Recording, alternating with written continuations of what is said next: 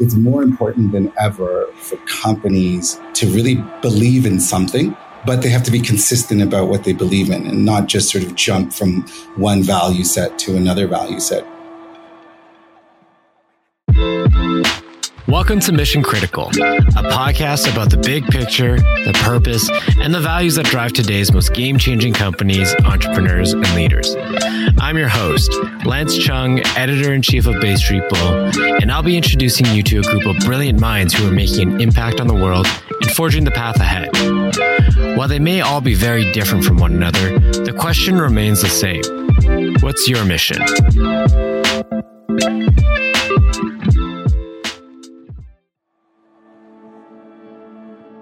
Fashion has always been about commentary.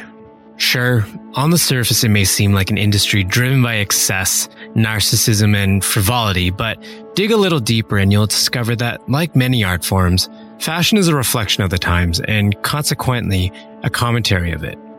After World War II, Christian Dior presented his first collection in Paris, dubbed the New Look, which featured rounded shoulders, cinched waists, and A-line skirts.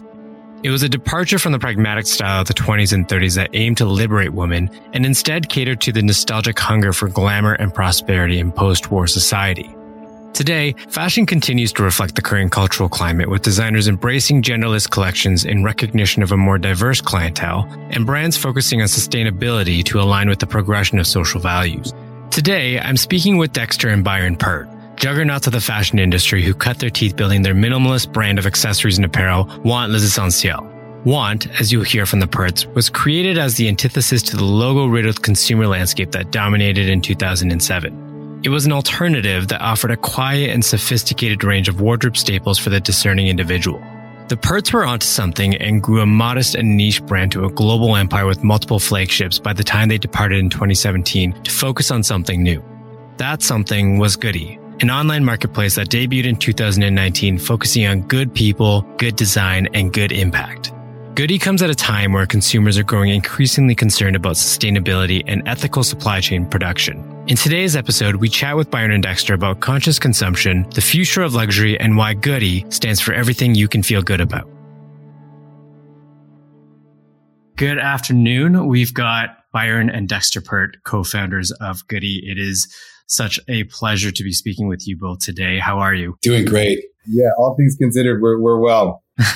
Now, you mentioned that you're both calling in from Montreal. Have you been there for the duration of the quarantine? And have you had a chance to, I guess, get some fresh air and just walk around a little bit? Yeah, we're pretty fortunate in the middle of the pandemic because, at least I can speak for me and my family, we've been in Habitat 67, which is a pretty famous residential building in Montreal. And so for the last 14 years. And so we've had these amazing sunlight views from spring and then into summer and a lot of space for the kids to run around. So we're quite fortunate that we're living in design every single day in a building like Habitat. So as hard as the isolation has been, I could think of a lot worse situations. Right. Well, it's good to hear that you've been able to ride out the quarantine and be with your family and, all things considered, do well and everything. But I'm so excited to be talking with you both because I've been following your careers, since the beginning. And I remember actually going into a store when I was in university back in Alberta. And I remember seeing this just absolutely gorgeous bag that was kind of like this doctor's medicine style bag, which is when I discovered Want Les Essentiels. And since then, you've both been able to grow such an incredible Canadian brand that's resonated internationally and really showcased Canadian excellence. So I think that's really incredible that you've been able to do that. And I guess my first question is, how do you feel about the legacy of what you've built? Thank you for that. And I'm glad that the product resonated with you when you had that moment at Gravity Pro, who was one of our earliest supporters. And so a mini shout out to them as well, too. But what is very exciting for us from the beginning, and you were saying that's our earlier project, but it continues to be a straight line between the work that Dexter and I are doing. And back then, when we named that brand that you just eloquently announced as Want Les Essentiels, we were Canadians who came up with the brand name originally was Want Les Essentiels de la Vie. So want the essentials of life. But we were kind of having a study about the necessity of things. So the brand name stood very much for what we were doing with the product, which was to uncover and unpack a conversation around consumption and what do we truly need versus what do we desire. So these are what is essential for our life and then finding a healthy balance between the things that we want to have. And it was a really interesting time, the time that you're talking about, because it'll more or less align with when it was the beginning of, or the advent of the iPhone in the mid to late 2000s. And everything was changing. Technology needs were changing. How people were traveling was changing. The things that people carried with them were changing. And we had approached Want and all of the products that came subsequent to that, the bag that you're referring to create singular items that could last for a lifetime, could be used by a multitude of people, and were timeless, classic, super well made, and had a very strong consideration from an organic and sustainability standpoint in the design. So that's a thread. We're, I think, more than anything, proud now, if I speak for myself, about that brand feeling as relevant today and as timely today as we felt it did now. I mean, we're going back 12 years when that was launched. So yeah, it's exciting to look back at the work that you've done with a high level of pride, but then also knowing that what the journey and the venture that we're going on now is clearly an evolution of something we had started back then. Right. And building on this idea of creating these essentials of life and how that's changed in definition with consumers, you've since moved on and built up your newest company, Goody. What are some of the major lessons that you learned about building a company that you've now applied to Goody? To Barnes' point, when we built Want as a distribution company and we brought brands like Acne Studios to North America, Nudie Jeans to North America, and a variety of other brands, alongside building our own brand, and then I think you know as well, our own retail stores with the Want Apothecary stores, it was an evolution. And it was an evolution of the better part of 18 years. We started out small, and then step by step, with just a tremendous amount of discipline and focus, we were able to just grow our business, always keeping our ear to the ground on these little shifts in the market. And so when in the earliest time, when everything was logoed with Juicy Couture, we saw another direction where things were going to be a little bit more minimal, where form and function was going to matter, where people were going to put value on the quality of products, less so than maybe just sort of the logos on them. I think we've sort of come back full circle. So that was a time of understanding a market need. And that's probably been one of Barn and my greater successes or strengths, was just trying to anticipate what we thought people were going to want and what people were going to need in the not so distant future. And so the lessons that we learned from our previous business and then we've applied now to our new business was really just being intentional about trying to lead, trying to stay a little bit in front of where people were now to create a space for what they were going to think was modern and interesting and relevant in the future. And so Goody's really sort of the culmination of that application, of us feeling obviously a little bit more confident as entrepreneurs, as business people, as creators, almost 20 years in, but also recognizing that that comes with a level of responsibility to really try to push the model forward, the industry forward. And that was one of the things that was difficult for us in the fashion industry, was that we were trying to create something that felt timeless, trying to create something that felt genderless and ageless. And yet we were sort of swimming against a system of discounting and of markdowns and seasonality of product and categorization of product that just felt a little bit antithetical to a more sustainable, more timeless, more valuable structure. And so what we wanted to build with Goody was something that felt modern for the future, the kind of company that when new brands like what Want was 15 years ago would come up thinking that that would be the place they wanted to, showcase what they were doing. And that really set the fire for the new business idea. And we're happy to say that it's been a huge success. Now, obviously, you've met some incredible people on your journey building your respective businesses. You've also come across some incredible brands, and you, as you mentioned, brought them first to market in Canada. Across the board, what have been common denominators that signified really the hallmarks of an exceptional brand? My first answer, and I have a feeling Dexter might say the same, is story. And the concept of that is point of view. Whether it was our position and vision for building product through bags, but the bags were a vessel for a story that was about being consistent and having just things in your life that mattered. Small anecdote to that. You might remember that in early 2009 or 2010, we did a collaboration with J. Crew, which was pretty exciting because you were mentioning that there's many people that we had worked with, but Mickey Drexler, a retail legend, was a big fan of what we were doing. And then he had asked us if we could help develop a collection exclusively for J. Crew at kind of the pinnacle of the brand's rise and dominance.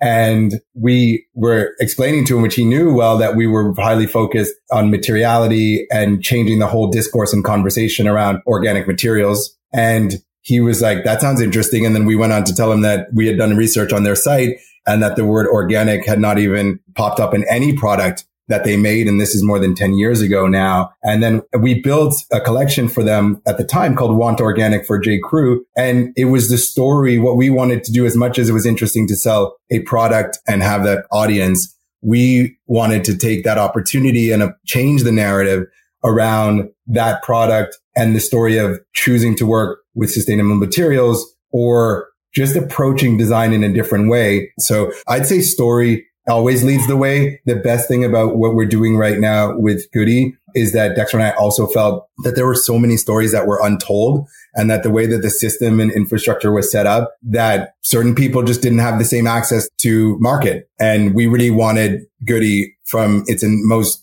initial stage to be able to tell stories about various types of people doing various types of good work from all around the world and all different backgrounds. And that's been an exciting thing that continues to run through our business and how we see it. And one of the most important ways to change directions in society is to tell unique and diverse stories through product and about people that are doing really exciting things. Absolutely. You mentioned point of view, which I think is increasingly becoming more and more important for brands to understand how to take a stand on your values, to understand and showcase and communicate your point of view and what you believe in ultimately, because consumers are becoming much more aware of where they're investing their dollars, which brands they align with, which ones resonate with them and resonate with their values. And so you've created Goody, which has this foundation on sustainability, on conscious consumption. How important has timing been to starting Goody? Do you think a company like yours would have been possible 5 years, 10 years ago in regards to the cultural dialogue around sustainability? Byron said story, Lance. To answer your last question, I would have said consistency, because Byron and I have, over the years, we've always talked. And when we had Want Les Essentiels before, we had this internal tagline that was always consistent, always essential. And I think that in the times that we're in right now, where you see these market gyrations and changes in the cultural zeitgeist and the cultural discourse, it's more important than ever for companies to really believe in something, but they have to be consistent about what they believe in and not just sort of jump from one value set to another value set. And I think that what we've been able to do inside Goody, because it feels honest and it is 100% authentic, what we're trying to do right now is trying to showcase the stories of companies that are honest and authentic and intentional about trying to build a better place for people and a better place for the planet.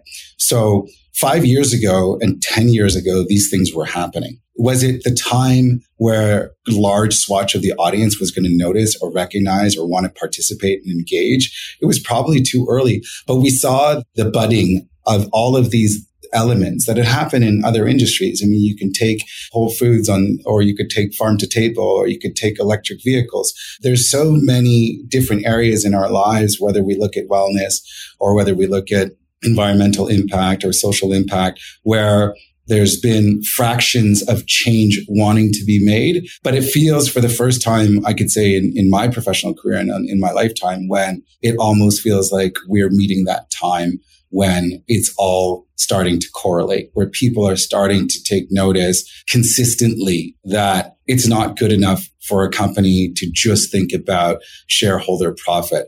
It's not good enough for them to not take into account how they take care of their staff or how they take care of their supply chain or thinking about the after use of their products. There is obviously going to be a consumer who's demanding more, but I think what's also refreshing is that there is this company ethos now where they're simply recognizing that the old way of doing things just doesn't meet today's standard. Probably over the next 2 to 5 years, we're going to see a real market change in the way that companies operate, and then also in the behavior that people choose to consume and place a value with their wallet and with their voices through whether it's social media or what they tell their friends or the retention of the company that they want to work for. Yeah, absolutely. If we rewind a little bit here, what would you say is ultimately the ethos and mission behind Goody, and what led you to starting a brand like Goody? Because you took a few years or a little bit of time off after Want for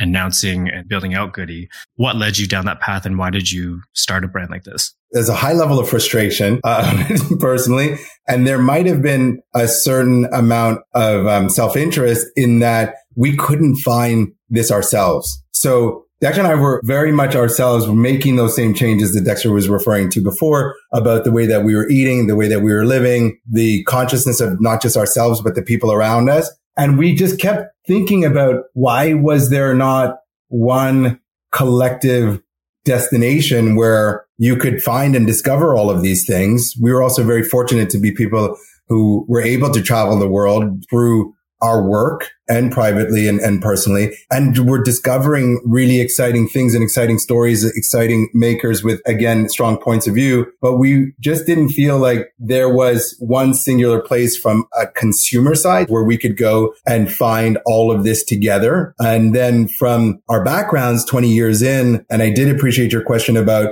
what it was like 5 to 10 years ago when we were at that time as a brand who was doing its earliest stage of sustainable thinking and application into a brand. We used to put that front forward, and then we would find in the market, especially at some of the most well-known retailers around the world, and that they didn't want to share that information. They didn't want to communicate that information. And they didn't, because if they did about one brand, then they felt that they were going to open up Pandora's box for the others. And people would say, well, if this brand is doing that and you want to highlight that, then I have to explain why these other ones are not. So there was a side to this where we were very aware, acutely aware, that it also needed to create an environment for makers, brands, and products that they were together with other companies that were sharing like minds, so that this kind of creation of a separate state didn't exist. So the really cool thing about the earliest stage, no lie, Dexter drew 2 circles on a napkin, and one of them was just conscious consumers and ethical makers, and let's bring them together. And he used to say something that I never appreciated. And now I guess I'm saying it on a podcast, but he used to be like, we could be like a Match.com here because we know there's all of these consumers who are looking for this. And then there's all these makers who are just trying to reach that audience where they were already mindful. And if they weren't all the way there, that they were at least open and willing and intrigued to discover more. And we sit in a really interesting way as bringing these audiences together. Foundationally, Goody starts with that. In some ways, it sounds simplistic, but we're providing a connection for people, a connection for ideas, a connection for product, an opportunity for business, which is very exciting for us because there's a great trading opportunity from the maker side to reach an audience that's very, very interested. And then from a consumer side where you were before, it's very exciting for consumers to be able to say, you know what, this is the way I want to consume. This matches my values, and discover other brands and makers through the same kind of ecosystem. Times are changing. The intersection of profit and purpose no longer exists on the sidelines of business conversations. It's becoming the new norm. In Deloitte's 2018 Millennial Survey, 40% of millennial consumers believe that the goal of business should be to improve society. That's something seriously worth considering given that millennials make up about 40% of all consumers. In Edelman's 2018 Trust Barometer, 64% of people around the world reported an expectation of CEOs to take the lead on social change, and 84% expected CEOs to influence policy conversations on social issues. The data sends a clear message. Companies must step up or get out of the way. Consumers are voting with their dollars and expect the companies they support to do more than simply deliver a product to a shelf. This is not the future. It's now. And entrepreneurs like Byron and Dexter are leading the charge. It's interesting to compare a company like yours and see it as a matchmaking company, but it's true in that for so long, it's been, at least in my experience as well, it's been difficult to find companies that lead with sustainability and conscious consumerism. And the ones traditionally that I would come across would really have this kind of hippie granola aesthetic for a long while before we were able to see that beautiful design and sustainability don't have to be mutually exclusive. They can be two things in one, and you can find beautiful things, but also know that when you're supporting these brands and these products, you're also making a choice that aligns with your values. Do you think that the quality and design of sustainable and socially conscious products has evolved over the years, or has it just been that we haven't unearthed them? Yeah, it's a great question, Lance. If you rewind about 2 years, we were having that same moment, right? We definitely knew, to Byron's point, that the whole concept behind Goody was about good people doing good things. And for us, that was where we started. And we had this idea of telling these amazing stories about people and then telling about the impact that resonated from those actions. And who would have thought that the one third piece that Bart and I hadn't actually thought about first was how important design was as an ingredient. It was actually the last thing that we realized, and yet it's what we've been spending 20 years working on, was that the power of design really had the potential to make what was inspirational also aspirational. And then through that, we were able to really sort of hone in on this new, very strong belief that Byron and I have, that the future of luxury is really at that intersection of brands and companies that are very purposeful, but also put design as core and intentional to what they do. And they've never been antithetic ideas, right? If you read Dieter Rams back in the day, it all speaks to things that are going to be built to last, things that are functional, things that are made with a really great quality, things that are made with the kind of materials that have the least amount of pressure on earth and on people. So these concepts are very strong in the design world. It just needed to be brought back into a conversation about sustainability. And that's how we plan to lead specifically, is to show, to your point, Lance, that you can have a product that is beautifully made, highly valuable, something that's going to be a souvenir within your life or around your home or a great gift for friends, but that also has some strong, purposeful, intentional impact, whether it be the people that it serves or whether it be its relationship to the planet and how little it disrupts our environmental footprint. So there's a really nice cohesion around that conversation. It's something that Bar and I plan on really being quite vocal about, that when you mix design with ethical or sustainable or responsible products and services, you really get a whole other area of excitement in aspiration and inspiration. Yeah. And what's also been really exciting to see is this proliferation in the tech sector coming up at the same time, especially in Canada, where it's this petri dish of innovation, and seeing these companies do incredible things where they're producing textiles out of mushroom fiber or plastics or that have been recycled ocean plastics that not only perform, but also can be repurposed into something beautiful. And it's really cool to see the tech sector and the fashion sector, the design sector coming up at the same time and seeing this intersection between values and the opportunity for collaboration between these two communities. Have you noticed anything on the tech side, the tech startup side, that has caught your eye in terms of any innovation or products that align with the mission behind Goody? It's a great question. And Dexter, maybe you could think of something off the top of your head. I was going to make a connection because where you ended the question is not exactly what I was thinking. But what I thought was interesting, and I'll, if you'll allow me, is that when you were speaking about the tech sector, what I think is very unique is this willingness and readiness, and I think Dexter touched on it earlier, to chart new territory and to carve a path for the future. And what we found from our history is that typically many industries are still living in a system or mentality that predates these times. And what's become more and more interesting for us is that the consumer and the public ultimately is telling the market its interest and desires. And now technology is responding to that. What we're trying to do is a direct response to a need. And I believe that why these tech companies are continuing to push and to trailblaze is because for the most part, the way that industry has been run or built or is ingrained is archaic. And I think that even if I take something as simple as the marketplace, which is what we're building, is that the notion of it, and there are many great players in the technology space, but ultimately from a business standpoint or from a reach or a scale, the idea encourages an endless supply of merchandise, right? So if you're in the home space or if you're in a sneaker site, the goal is to get as many people as possible to put their merchandise onto that platform. And then that provides a limitless amount of choice and a limitless amount of engagement. And it feels interesting now to see a new kind of convergence where recognizing that a consumer doesn't actually want to go through 10,000 options on platform, and that they want instead to find a partner from a business or a technology app or whatever that helps them make better choices, helps them curate their own assortment, helps them save time. This is a kind of a new approach that I believe is much more closely aligned to where the consumer is at today and definitely where the consumer will be going. I'd say that technology and what's happening in terms of movement and development in Canada as well too is hyper focused on consumer behavior and solutions management for consumers. And I strongly believe that what we are trying to do is to be able to create solutions and more value propositions for an end user. I would just add on that one, Lance. I was just thinking, and we use Shopify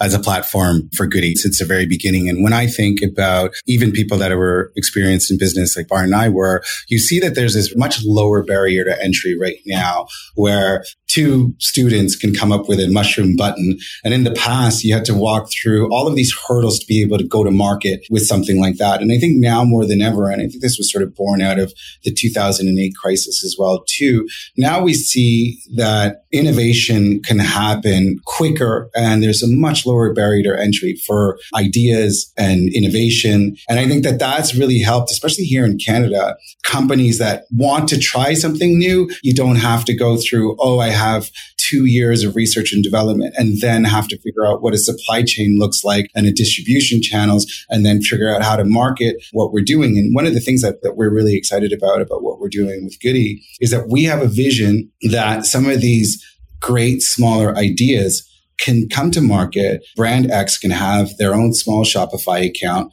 but they can't be amazing at everything. They're going to be looking for that technological experience and prowess. They're going to be looking for that customer acquisition capability. They're going to be looking for a variety of things that can't necessarily do all on their own. And I think that's where we really can help to enable and strengthen their businesses. And that's what we're really excited about. Going back to the site and browsing through the different artisans and brands that you have on Goody, how do you go about sourcing them and what's your criteria for bringing them on board? It was exciting at the beginning, and Dexter kind of touched on this really basic pillar and value set that we started off with. We were like, we want first and foremost to change the whole dynamic about design and sustainability, and also which companies are driving a significant impact in their own right. So good design, good people, and good impact are the pillars of the company. And it's kind of the first gut check with any partner that we work with. It's exciting because you could pretty much tell that instinctually, and then definitely in the earliest stage of which kinds of partners would fit the mold.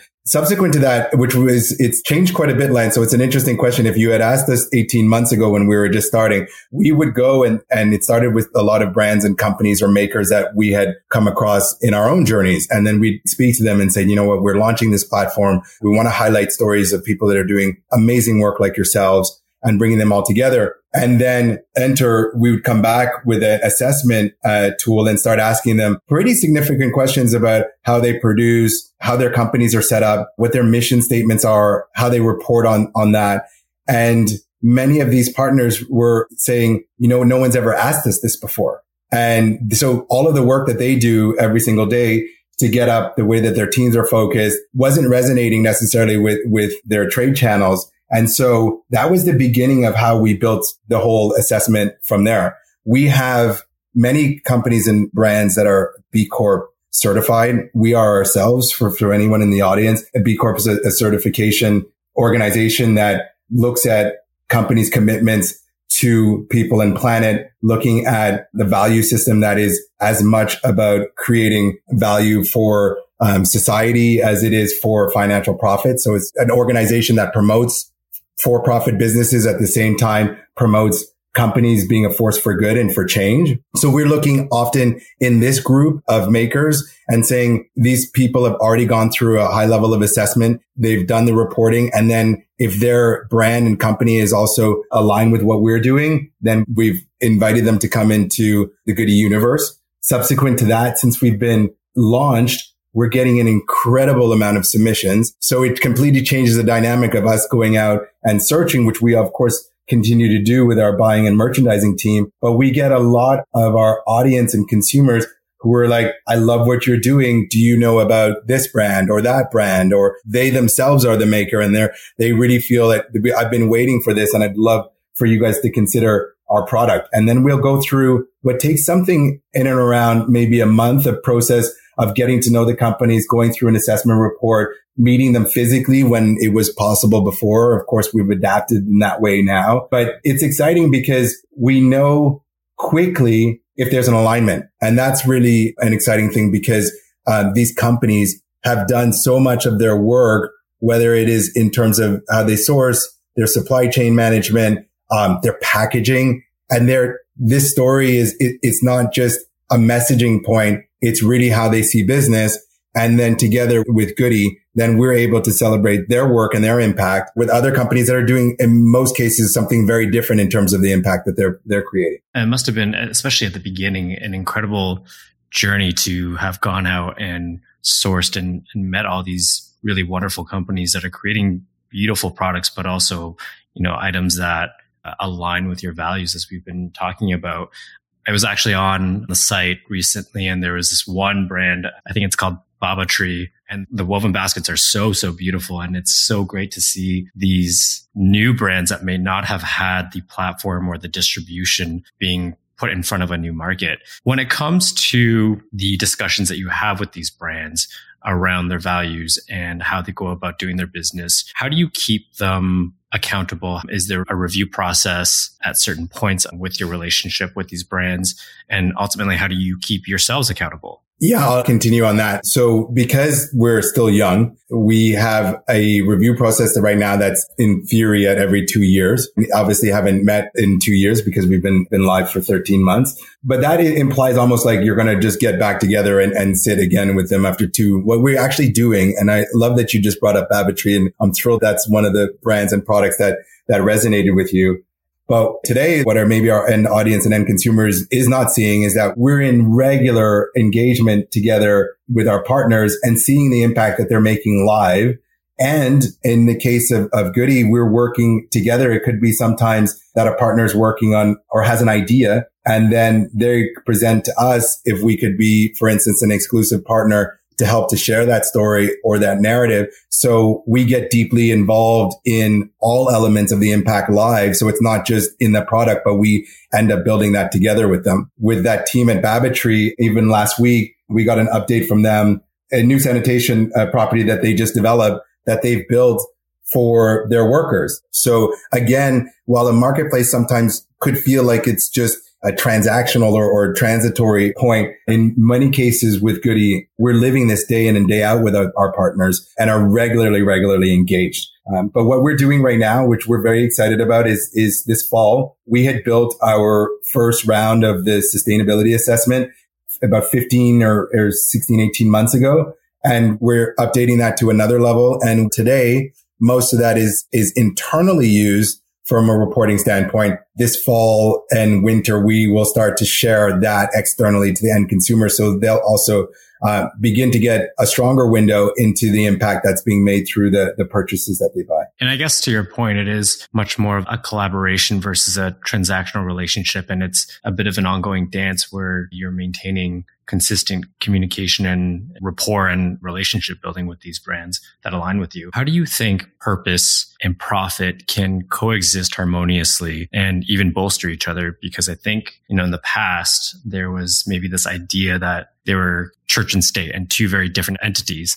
And now we're seeing a lot of companies bring these two together and show that you can build a company for profit, but also one with purpose, and that contributes back to the community in some sort of regard. How do you think those two coexist in your experience? Well, Lance, the good news is that there's a tremendous amount of empirical data now that proves that out. So we don't have to be on the call to be able to just be suggestive. I think that we see a direct line that companies, and even now during a pandemic, that have fostered a strong sort of ESG, environmental and sort of social and governance inside their business practices, have actually sort of had better results, better profitability results, better retention results that we spoke about a little bit earlier as well too. And I think that we are moving into that age where when you look at the culture of employees and customers that are just saying, guys, listen, of course, shareholders are important, but who are the stakeholders inside your organization? And how are you representing your stakeholders in a meaningful, purposeful way? We really think that we're moving into this sort of new state of people recognizing that we're all in this together, even to the mask that we're wearing right now. This idea of us living in silos and then just chopping away at the others, I don't think it's relevant. I don't think it works, frankly. And I think the people that are still resting in that model are seeing a lot of pressure on their business, whether it's through how people are communicating about their brands and their businesses, or how they can set a path forward for real sort of customer retention and brand love. It's very exciting to watch this ESG impact from a funding side, from this being part of the general dialogue and narrative and conversations we're having at all levels, whether it's in the CSR departments, whether it's, within the HR departments, or whether it's with staff. This next generation is saying, that's not enough for you to just make a profit. That's not what businesses exist to do. And I think now more than ever, we're moving into a time shaken or awakened by 2020, frankly, where there is no turning back now. For sure. I mean, it's really exciting to see things moving and progressing, and companies having this conversation and doing the work to do it as well. So, I mean, you've built obviously some incredible brands, and you've been in the game for a few years and have some experience under your belt now.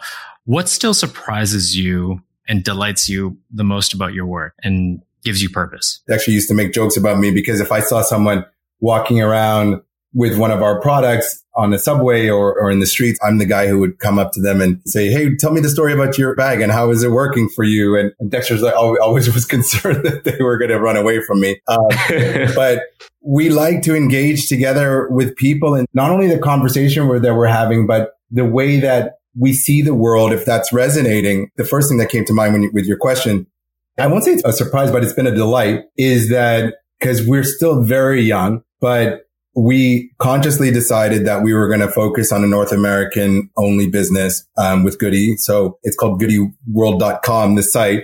But the world is all the world that we're bringing in together into the platform. But we had thought that the attention was going to really come from the Northeast, where I've been living in New York for the last 3 years. We had an office there for the last 18 years. We're readily and often in Toronto, and then obviously being from Montreal. So we just thought that this was going to be our natural first captive audience for what we're doing. And in the last few months, the conversation that we started, the business that we've co-created and worked on with all of these amazing people, is resonating everywhere, way further than we could have anticipated, across several of states and many cities, that I'm kind of still surprised about and scratching our heads. It's like, oh, wow, did someone in Missouri or someone in Fort Lauderdale is as interested in what we're talking about right now, when we haven't met them. There's no connection, but they've discovered Goody. And California has been very exciting for us because it's our most significant market today. And we're here in Montreal,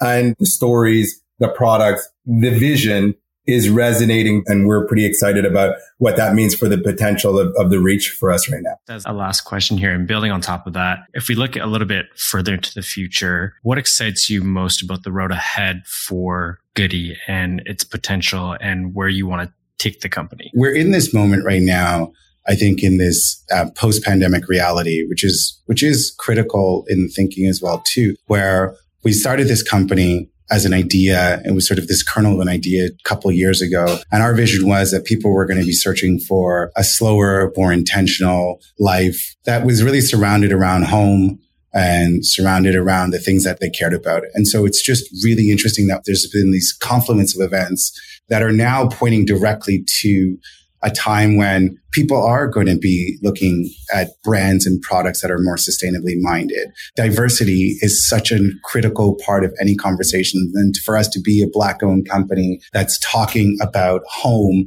in a time when everyone's living at home, and then having this very online first property in Goody, it really just gives us an amazing opportunity to be able to sort of scale our business.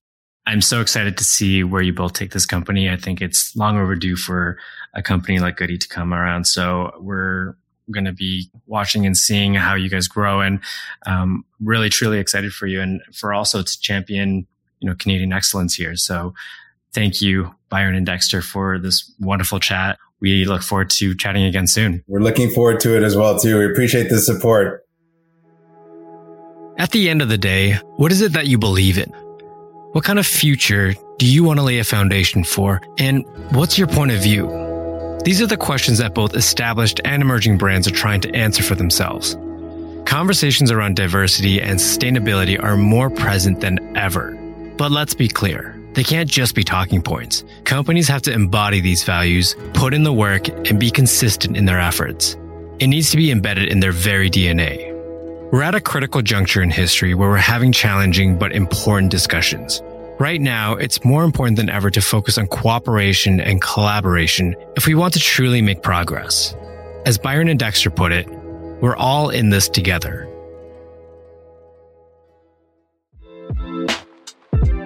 Next week on Mission Critical, we talk to Dragon's Den investor and District Ventures CEO Arlene Dickinson about mental health, reinvention, and harnessing the power of optimism.